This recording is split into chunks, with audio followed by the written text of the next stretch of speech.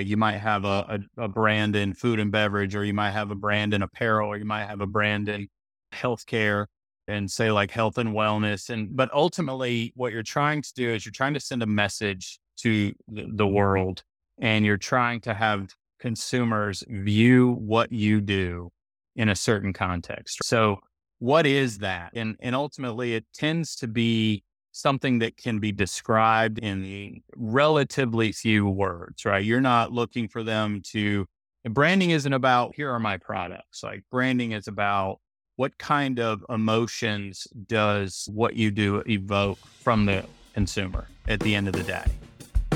You're listening to the Engineer of Finance podcast with Ken Green.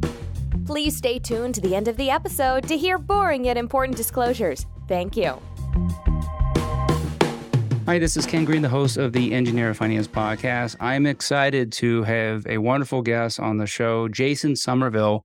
Now, he has a pretty big resume and bio, but I'm just going to touch on a few things. Definitely a seasoned entrepreneur and investment banking professional with over almost 20 years of experience in capital markets, M&A, strategic planning, business operations, and brand building. And he's a founding partner of GW Partners, formerly known as Global Wired Advisors. Jason, thank you for coming on to this podcast. Thanks for having me, Ken. Appreciate it, man. Yeah, so I love these conversations. Look for where this is going to go. And before we started the show, you were mentioning that a big focus over the last 8 years has been helping entrepreneurs and helping them, if I understand this correctly, on the exit strategy of how they can build up their business and sell it.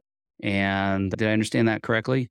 That's right. Yep. That's where this part of my career in the last few years, again, going on about 8, has been focused. It was an interesting journey getting to this point, but I love it. I definitely want to hit on that and spend a fair amount of time near the end of the show, just so I know everyone's going to get to hear. The beauty that I like on this is I love mentorship and coaching from those who've been there, who have done it, and they're helping based upon experiences and wisdom as opposed to pontification in theory. And so it's wonderful. The way you started, it looked like when you got into as a banking, you became an entrepreneur starting off, if I understand right, as a banking professional. And you started with one of the biggest out there. I don't know if I'm allowed to mention names, but it looks like you started out with Bank of America. Okay, great. So you started with them. And when I say monster, I don't say that in a good way or a bad way. I just say they are huge. And what an incredible amount of experience and economy of scale starting off with Bank of America. How did you go from your learning years where you're paying to learn to also now you're getting paid to learn, coming on board with Bank of America? Yeah, no, I started my career there. It was weird. I was an athlete growing up. I thought, hey, maybe there's a chance I can be a pro baseball player. Found out late in high school that was probably not going to be my path. And so what I started to think about was, what else can I do in sports? And I thought long and hard about being a sports agent until I found out that most people go to law school before. Most sports agents are lawyers. So I was like, okay, I don't want to do that. Maybe I'll be an investment banker. And so I majored in finance in school, and was able to be part of the investment banking analyst class after the year I graduated in Bank of America, and spent a few years there in a variety of different capacities and got promoted. And really, it was a great place to start a career in business, start a career in finance. I don't know that there's a much better training ground and kind of trial by fire boot camp than a large investment bank analyst and associate type role, where you're working 100 hours a week. You're working for the biggest companies in the world. It's exciting. It's fascinating. It's exhausting. It's all the above and crazy. And the stories you hear about that type of world are mostly true. Mostly true. Now most humans, when they hear working 100 hours per week, don't raise their hand and say, sign me up. But to me, that's fascinating. That's an incredible education, and it's an incredible amount of work ethic. And so how long did you stay with Bank of America, being thriving in that world? So I was a little over 3 years. And then I moved down to a big hedge fund in Miami, actually, called Bayview, and ran capital markets there for about 7 years. Just because this comes up a lot, and I don't think I've asked this question.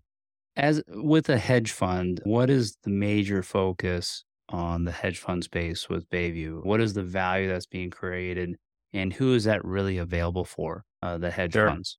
Yeah, it's funny. Hedge fund is a catch-all term, and I tend to use it, when we're not getting into super detail because so many of them are different. They have different strategies, different focuses. Really, in essence, like what a hedge fund really is, it's a private pool of capital that is used to go out and frankly, try to make more, take money to make more money. And that's about it. Like hedge funds started as being in literal terms, instead of only taking long positions in stocks, they could take short and long positions. So they were hedged. And that's actually where the term came from.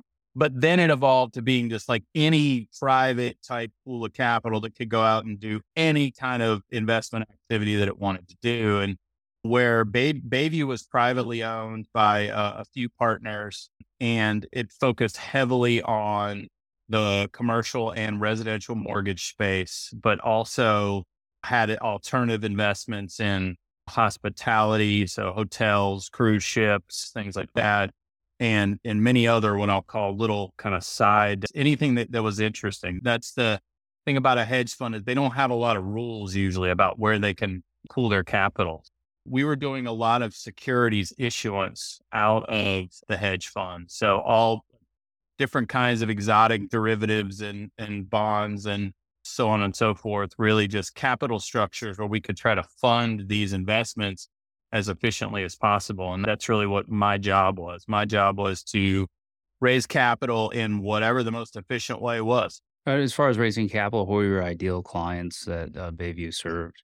So most of our investors were actually institutional. We had a Yeah. lot of large pension plans, a lot of large private equity firms, a lot of insurance companies that all participated in our deals. Yeah, it makes sense. Any family offices as well, or not? There were a few, yeah, like honestly, on the riskier kind of assets, like if we were things that were higher return, we'll call them 20+% expected type returns, we would get some of the smaller family offices in those because our capital structures tended to be top heavy in terms of risk, lower risk. And then as you got further down the stack, the risk ramped up and those tranches would be a lot smaller.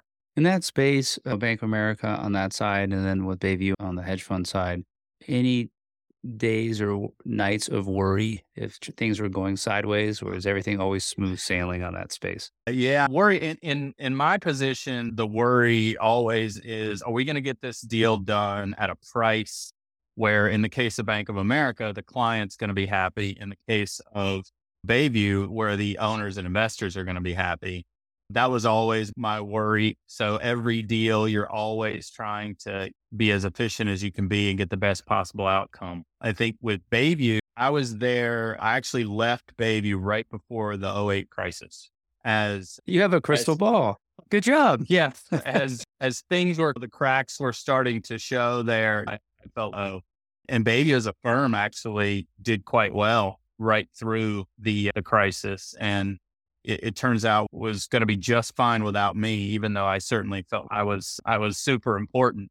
But they did just fine without me there. But yeah, those were interesting. Being in the world of finance and capital markets in those days, in that '07, '08 timeframe, it was pretty wild. No matter where you were, if you were in capital markets, I would say it was a lot of fun, but fun in a, we'll call it almost like a masochistic way. Oh, for everyone listening, can you just do just a quick, real explanation when you talk about capital markets? What do you mean by capital markets? Yeah, if we think about what are all the types of capital markets, right? The big categories are equity markets, for example. So like your publicly traded stock market, that's a capital market. In the bond market, you've got your investment grade bonds and your junk bonds, and you've got private place. So bonds are a capital market. Trading derivatives, those instruments, that's a capital market. The market for private companies like M&A, that's a capital market. So everything falling under kind of those types of categories falls under the overall umbrella of capital market. And M&A, what does M&A stand for? Mergers and acquisitions. Sometimes with a merger and acquisition, you're buying the equity of a company, and sometimes you're buying the assets of the company. And so there's different structures. So a lot of times that all just goes under one big category of M&A. So and how long were you at Bayview for? I missed So that part. Baby, I was there for almost 7 years. Yep. 7 years with Bayview. Okay. So then what was the next natural transition for you? A long vacation was the next natural transition. You went from 100 hours of Bank of America, come on to Bayview. What was your Close, commitment? about the same, not different. Yeah, not as different. You earned a long vacation then. I took a 2-year vacation. So I was actually a father of 2 young kids that I wasn't seeing a whole lot of. And I was like, you know what? I've done about 10 years now in what I would call hardcore institutional finance. And it's time for me to decide, is this what I want to do for the rest of my life, or do I want to do something else? And I felt like it was a good time to reconnect with my family, a good time to figure out what maybe the next 10 or 15 years might look like, make some decisions, picked up a couple hobbies in the 2 years, learned to fly helicopters, which is only relevant, I think, to this conversation because I eventually started a helicopter leasing company. So that was a nice add-on. And then I made the decision that I felt like if I could help it, I wanted to work for myself only moving forward if I could help it. So that's when I decided to go down the entrepreneurial track. Which is a whole different animal, isn't it? So It is. Yeah, because I always thought when I was engineering full time, always want to be a partner, always work my butt off. Always thought I understood all those pressures of being a business owner. But then when you go out on your own world, being an entrepreneur, it's a whole new world of how do you meet payroll, how you meet all these commitments, how you pay all the vendors. It's a whole new animal. How do you create a consistent income stream when that income stream can be very inconsistent? And so it's just a whole new world. And when you went the entrepreneurial route, becoming an entrepreneur, being solo, did you feel alone on an island all of a sudden? Here you are surrounded by pretty very high performers around you, right? A bunch of peers that are pushing you and mentoring you, your bosses, right? All the different leaders you had to report back to, and all the clients you serve that you had strong commitments to. But I would assume you had a team to bounce ideas around with. And then now you go into the solo entrepreneurial world. That's a mouthful. Becoming a solo entrepreneur, did you initially feel alone on an island, or did you have a good team immediately around you that you formed? No, I did. It was definitely a big change. And that's something we'll talk about later in terms of what I'm up to now. And one of the things that I ultimately realized, and I think a lot of entrepreneurs go through that. I think that's why you see so many entrepreneurs that try to get involved in these kind of mastermind groups and these connector groups, because a lot of them feel like there's really nobody in my company that I can really relate to that's going to feel like that's a peer-to-peer type conversation. So having advisors or having friends or others that are in my boat is super valuable now. So yeah, it was a very different world. I think anyone who's listening that is an entrepreneur will totally relate to the fact that I found all of a sudden a lot of things that were amazingly better about it versus, say, being in a W-2 position. And I also found a lot of things that were far more difficult and big, and where you're looking around going, wait a minute, there's these 5 things to get done. And right now I'm the guy that has to do all 5, right? I can't just bang out an email and get these 5 things knocked out by the staff so much. Yeah, it was interesting transition. Hey, those on the kind of listening that are on the fence, maybe thinking leaving their full-time engineering career, or thinking of leaving some other type of employer they're working for. They enjoy it, but they think they're ready to take that next step and maybe can do something different and become an entrepreneur. What were some of your learning experiences that could remove some of those hurdles? What would you advise someone? Hey, maybe just speak real quickly on the fun pieces of going out on your own, but also, if hindsight's everything. But what was some of the wisdom that you learned about how could you have improved that moving forward? So it wasn't, what could you share with people to remove some of that pain, the parts that weren't fun for you?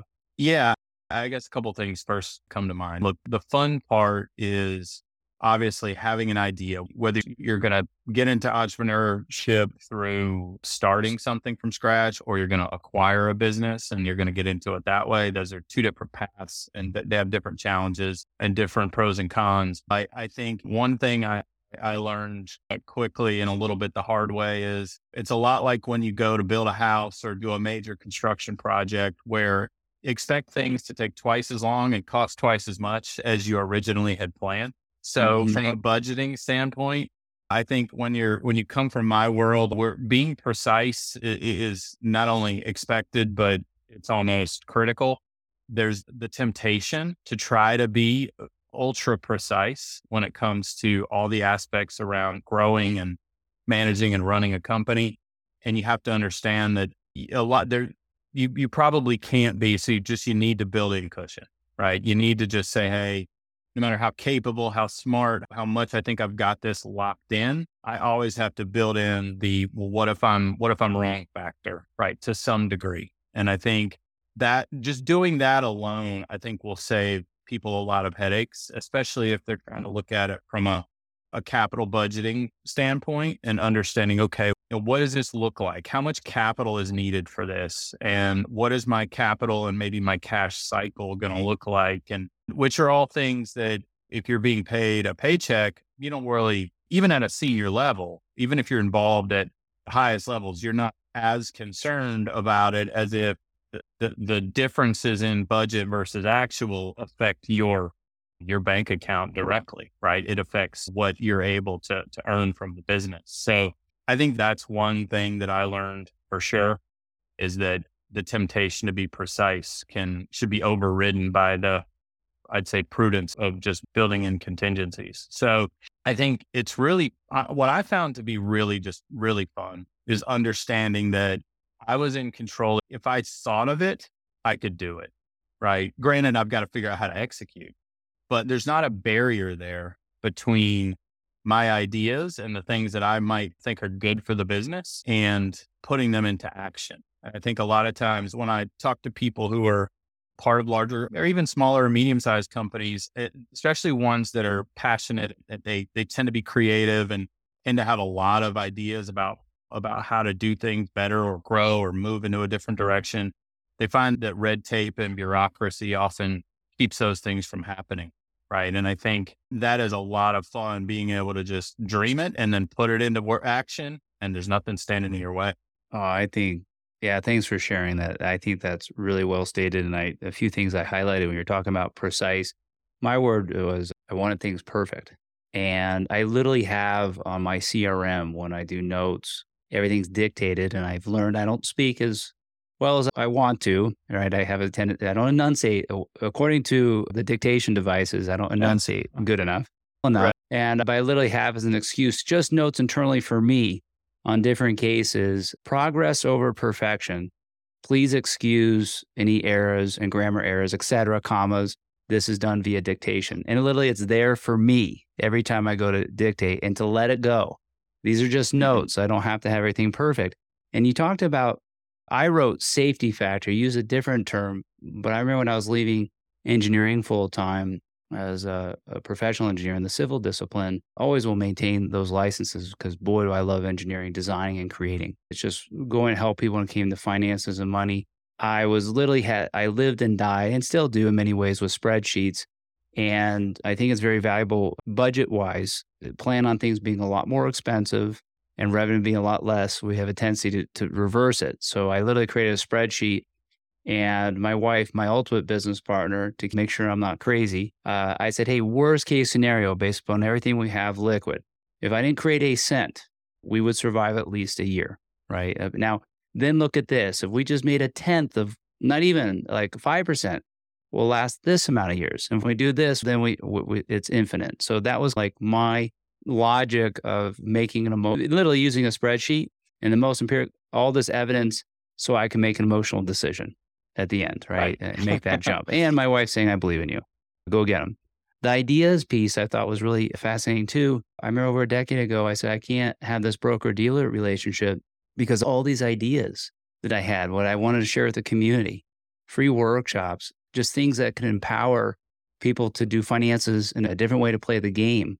things I thought would be really fun and empowering. Nope, can't do that. Too risky. Nope, can't do that. Nope, can't do that. And is this really about protecting the investor and the client, or maybe more about protecting the machine? And I thought removing the red tape and bureaucracy, I thought that was great. All good reasons of why to go out and be a solo entrepreneur and be alone on an island at first. So now you have an incredible amount of experience, what you've accomplished. Holy cow, 300 million worth of successfully executed, over 300 million on merger and acquisition on the sell side transactions. Pretty impressive. Over $50 billion executed on capital market transactions. Those are big numbers. What a fun ride to be a part of it. Yeah, it helps. Like I said, when you're working on big deals at a big company, it's good for the scoreboard for sure. But yeah, we did plenty of multi-billion-dollar deals at B of A and at Bayview. And now I work on much smaller transactions. And I would say if I were being objective, I find them probably even more rewarding at the end of the day. But yeah, it's interesting when you do enough deals, especially I'll say in finance, capital markets, M&A, you put them all together, you start to learn the rhythms of how to get things done. And I think that's where the experience really comes into play, because what I find interesting is whether it's a $4 billion deal, or maybe it's a bond deal, or maybe it's an M&A deal, there's always going to be points at which you have to figure out how to get through something or multiple somethings. And I think that's where, even aside from any sort of total transaction value, I think that's what the experience of all these types of opportunities has really given me. It's that understanding that, look, at the end of the day, we're still not in a world, although we're getting there, where maybe with AI, computers are just going to do deals with computers and that humans are never going to be involved. But I have a hard time envisioning that world. But me too. But hopefully not in the too near future. But whenever you have people involved, there's always going to be things that come up in these types of transactions, and learning how to work with people and learning how to motivate, whether it's a client or an investor, properly is where a lot of that really comes in handy. I think that's a great segue. I have to ask you about I want to talk to you about, you notice that you really help out on brand building. And I think this will be, I want to get to the brand building piece that you do. And also, your passion for working with founders and owners so they can maximize their business, make it as valuable as possible. And so I definitely want to speak on that for the rest of the episode if we could. But the helicopter piece, I've always wanted to. I have a fair amount of clients that flew the big planes, the commercial airplanes, and it's just awesome, or served in the forces for our military. And I just love learning all those experiences.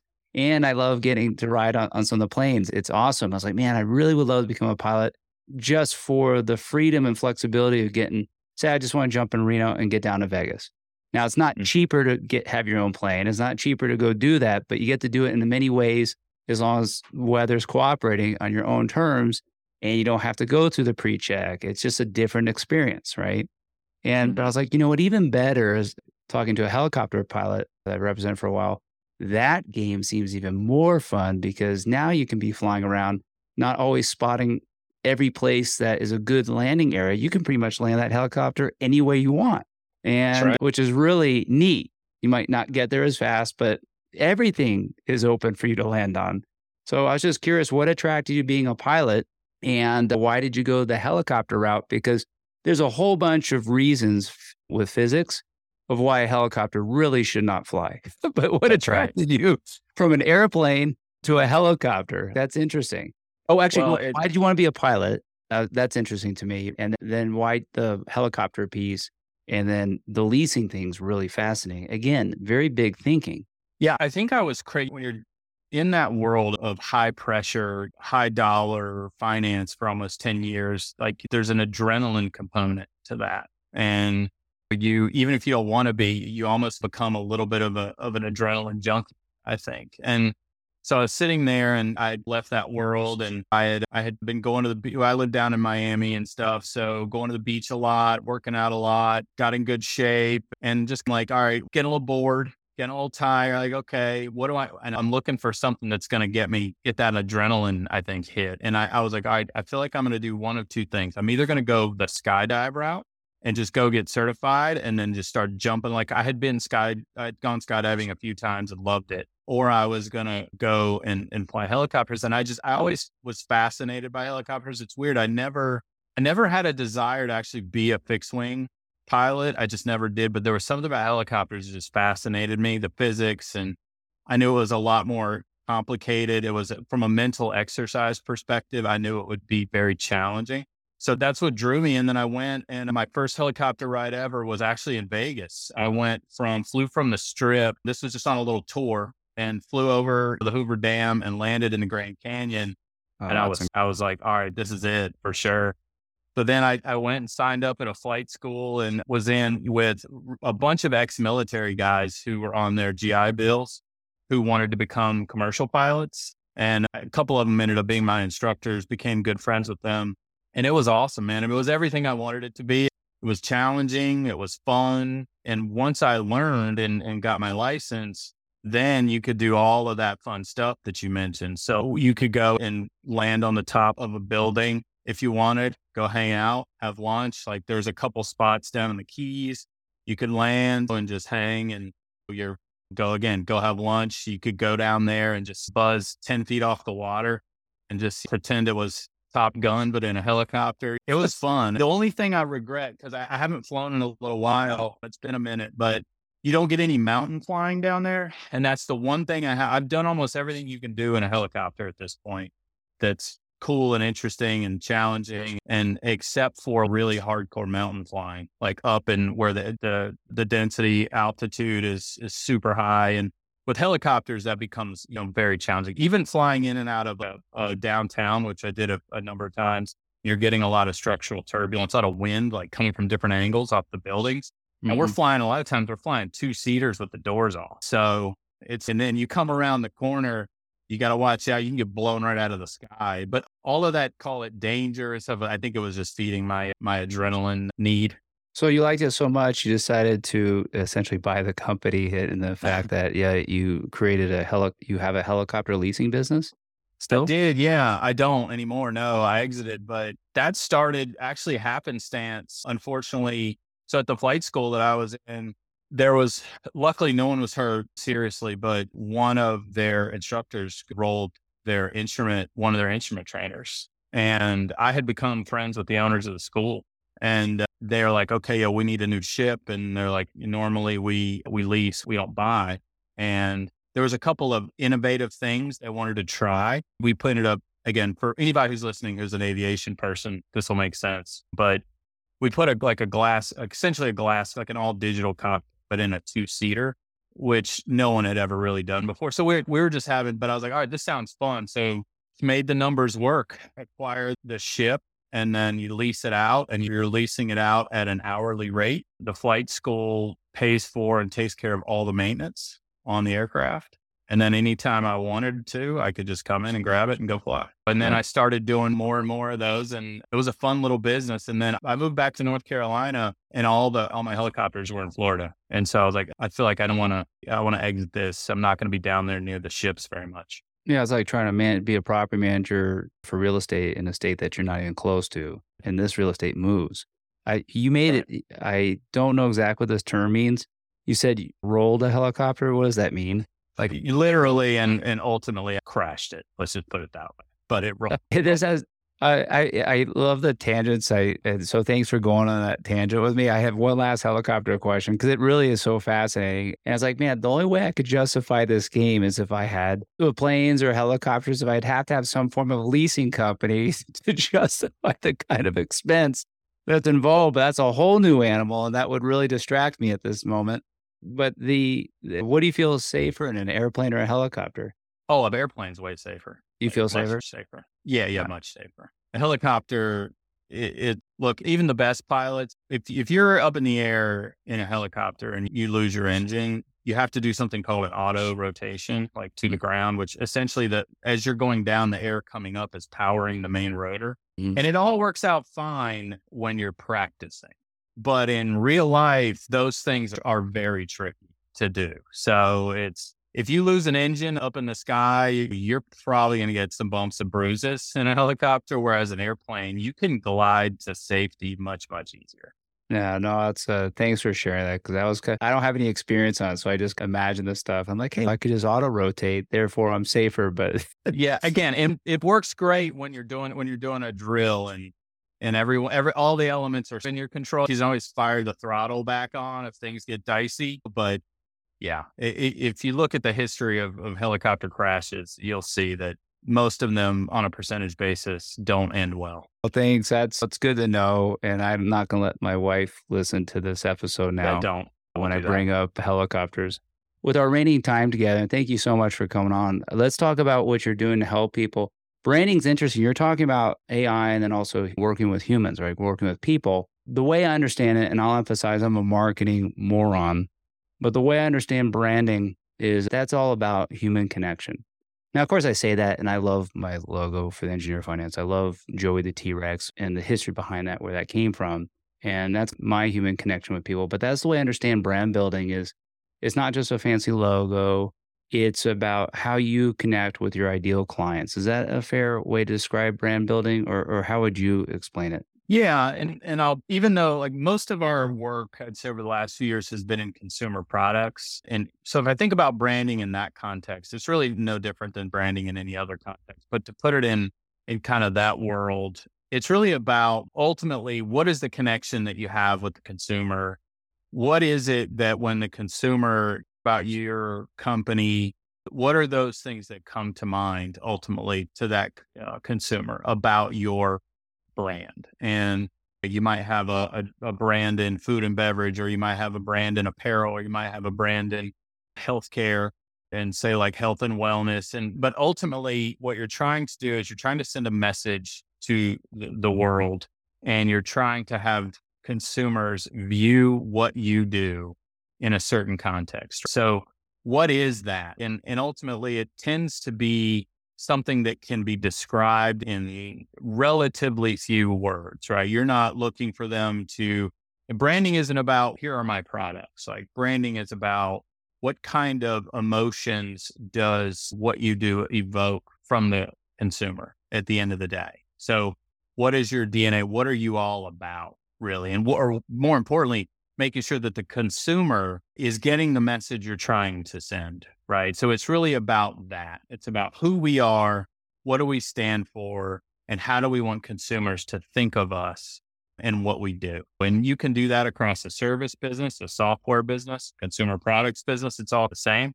That's how I would describe it. And I think whenever we work with business owners on that part of what they're doing is we ask them those questions, right? Just those probing kind of questions, which is what do you think your company is all about?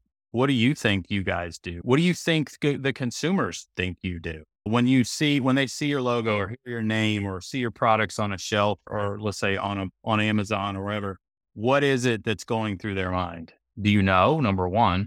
And number two, is it what you want? And a lot of that, especially with founder owner, smaller companies, there's a direct connection to that person and what's important. And so that's one of the things that I love about working with founder owners is there's such a personal connection to the business with usually one or two or three people tops. But yeah, that's how I would talk about brand. Brand is more of a feeling and an emotion and a message. Yeah, I think that's really well stated. Now, at GW Partners, you're a founding partner. Your whole passion now is helping founders and owners to like literally just get everything you can, achieve their maximum potential with their business. Who are your ideal clients? Who do you serve right now? Yeah, so we focus again very much on that founder owner world. So our ideal clients are going to be a business that probably has somewhere between, let's say, 5 million and 50 million of revenue on an annual basis. That's the world we play in. We call that the lower middle market. People who throw that term around have different, we'll call them dividing lines between lower middle and small business. But we focus a lot of our time, most of our time in that consumer products type world. We work with a lot of e-commerce dominant businesses, but also plenty of businesses that are pure omni-channel. So they're in retailers, they're online, they're international, they're all over. But yeah, that's who we tend to spend most time with. And so when you say products, so literally like what type of products? Like software products, toys, vehicles? Yeah. Like, Honestly, almost any category we have worked in and ultimately will spend time in. So we do a lot in juvenile. That's an area we spend a lot of time in. We spend a lot of time in beauty and health and wellness. Juvenile, I include baby and toy. We spend a lot of time in apparel for sure. But if you look at even our little sort of history here over 6, 7 years, there's not many product categories that we haven't worked in. But they tend to be products, businesses, physical products, consumer packaged good type products. We've definitely done some work in software and services, but I'd say 90% is CPG type product. CPG, consumer Packaged goods. Oh, packaged Yeah, goods. Okay. Yeah. Now, do you get a deep dive? What are the areas you come in? Like someone reaches out, they do. Now you say revenue, you're talking about gross revenue? All right, 5 to 50 million a year in gross revenue. What are you typically looking at? Someone reaches out to you and say, hey, what can you do to improve our business? What are the things you're looking at when you bring Sure. on a new client? Yeah. What we do is we tend to work with founder owners who would build a path ultimately to an exit within the next 2 years, give or take. Right. And so what we do is we come in and we assess the business and we say, okay, let's look at every function within the company. Let's look at finance. Let's look at ops. Let's look at supply chain. Let's look at marketing. Let's look at HR. We go through and literally assess every single aspect of the company. And we assess it in the context of, okay, your goal is X. Sometimes that goal is expressed in terms of time and valuation. Sometimes that goal or those goals are expressed in other ways, but we look at where the business is today, assess it, and essentially say, all right, in order to reach these goals, this is a plan of attack that we think that the company needs to follow in order to get there, right? And part of where we are incredibly helpful is we've sold a lot of companies. We've been through a lot of processes like that. And we say we have the answers to the test a little bit, right? So we can look at it from an acquirer's point of view and say, look, I'm going to tell you all the things about your business that I don't like, right? I'm going to pretend I'm an acquirer. And here's the deal. We're going to go make them all much better so that they're not on that list anymore. And in the meantime, you're going to build a much more efficient, much more strategically valuable company, right? So it's really being very intentional about how to execute on an ultimate vision, right? And get to that place where, again, typically when we're working with them, they're thinking in that 2-year, maybe a little less, maybe a little more type of time frame. Now, I like how you said answers to the test because I joke about this all the time. A test is easy when you know the answers. And so it's just getting the answers. And then now people, the 2-year type or less exit strategy, is your firm a business broker? In essence, yeah, we're an M&A advisor. Think about us more like a middle market investment bank in terms of the way we approach the world. A business broker tends to do their intermediary work on a very passive basis. So the way that they go about their business is very different from how we go about our business as it relates to that portion of our work that is involved in actually being the intermediary in a sale. There's a lot of elements that are quite a bit more active, and I think that's the real difference. You said, what's an M&A advisor, investment banker do versus say, what does a business broker do? And it starts with active versus passive. So we certainly don't put ourselves in that business broker category for that reason, even though a lot of what we do is very similar from the standpoint of we're an intermediary in a sale transaction. So what does that look like? Someone says, hey, this is what we want to maximize our potential here. We want a 2-year path so that this business acquired. That's part of our exit strategy. Your team comes on. Is that like a typical hourly consulting fee? Is that, hey, here's the commitment over the next 2 years. We're going to come at this side here on this type of, I don't want to say cost, but there is a cost to bring on. But then is it also involved like, hey, because you have such an invested interest in their success, is there also something on the back end? Hey, you're going to have this type of commitment to pay us for our time here, but we really have an invested interest in your success. So when we go to sell this off on the acquisition, someone else wants to acquire you, we get this on the back end. Is it so you have it that way? So you get paid on your time to improve their company, but also get paid on making it happen?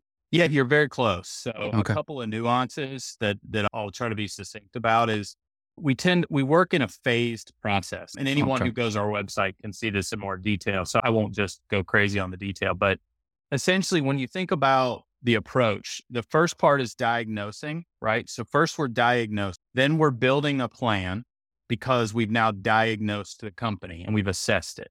Now Yep. we're building the plan with the founder. And then we're there. And one of the things that makes us very unique is that we're actually help executing on the plan as well. So we're hands and feet in a lot of different areas as this execution is really happening. Then what tends to happen is you go into a bit of a maintenance type period where a lot of that upfront work and a lot of that investment is just paying off and getting up when you're getting that momentum, the flywheel is kicking in. And then it's about when is it going to make sense now that we've executed on our plan to ultimately go and sell, right? And so during those first phases, it's very much a consulting type model where there's going to be, depending on scope, a consulting fee on a monthly basis. But here's what's interesting. One is we always want clients to feel like they're flexible and they're not in jail or locked into anything they don't necessarily want to be in. Anybody who wants to stop working with us at any point can, right? We're so confident in our kind of abilities. We're not really worried about that. And at the very end is exactly what you alluded to, which is we take the company through a sale process and there's a success fee, which is a percentage of the sale transaction value, which is very typical for an intermediary. Now, but the trick is anything you've paid us along the way for those consulting services gets credited towards that success fee.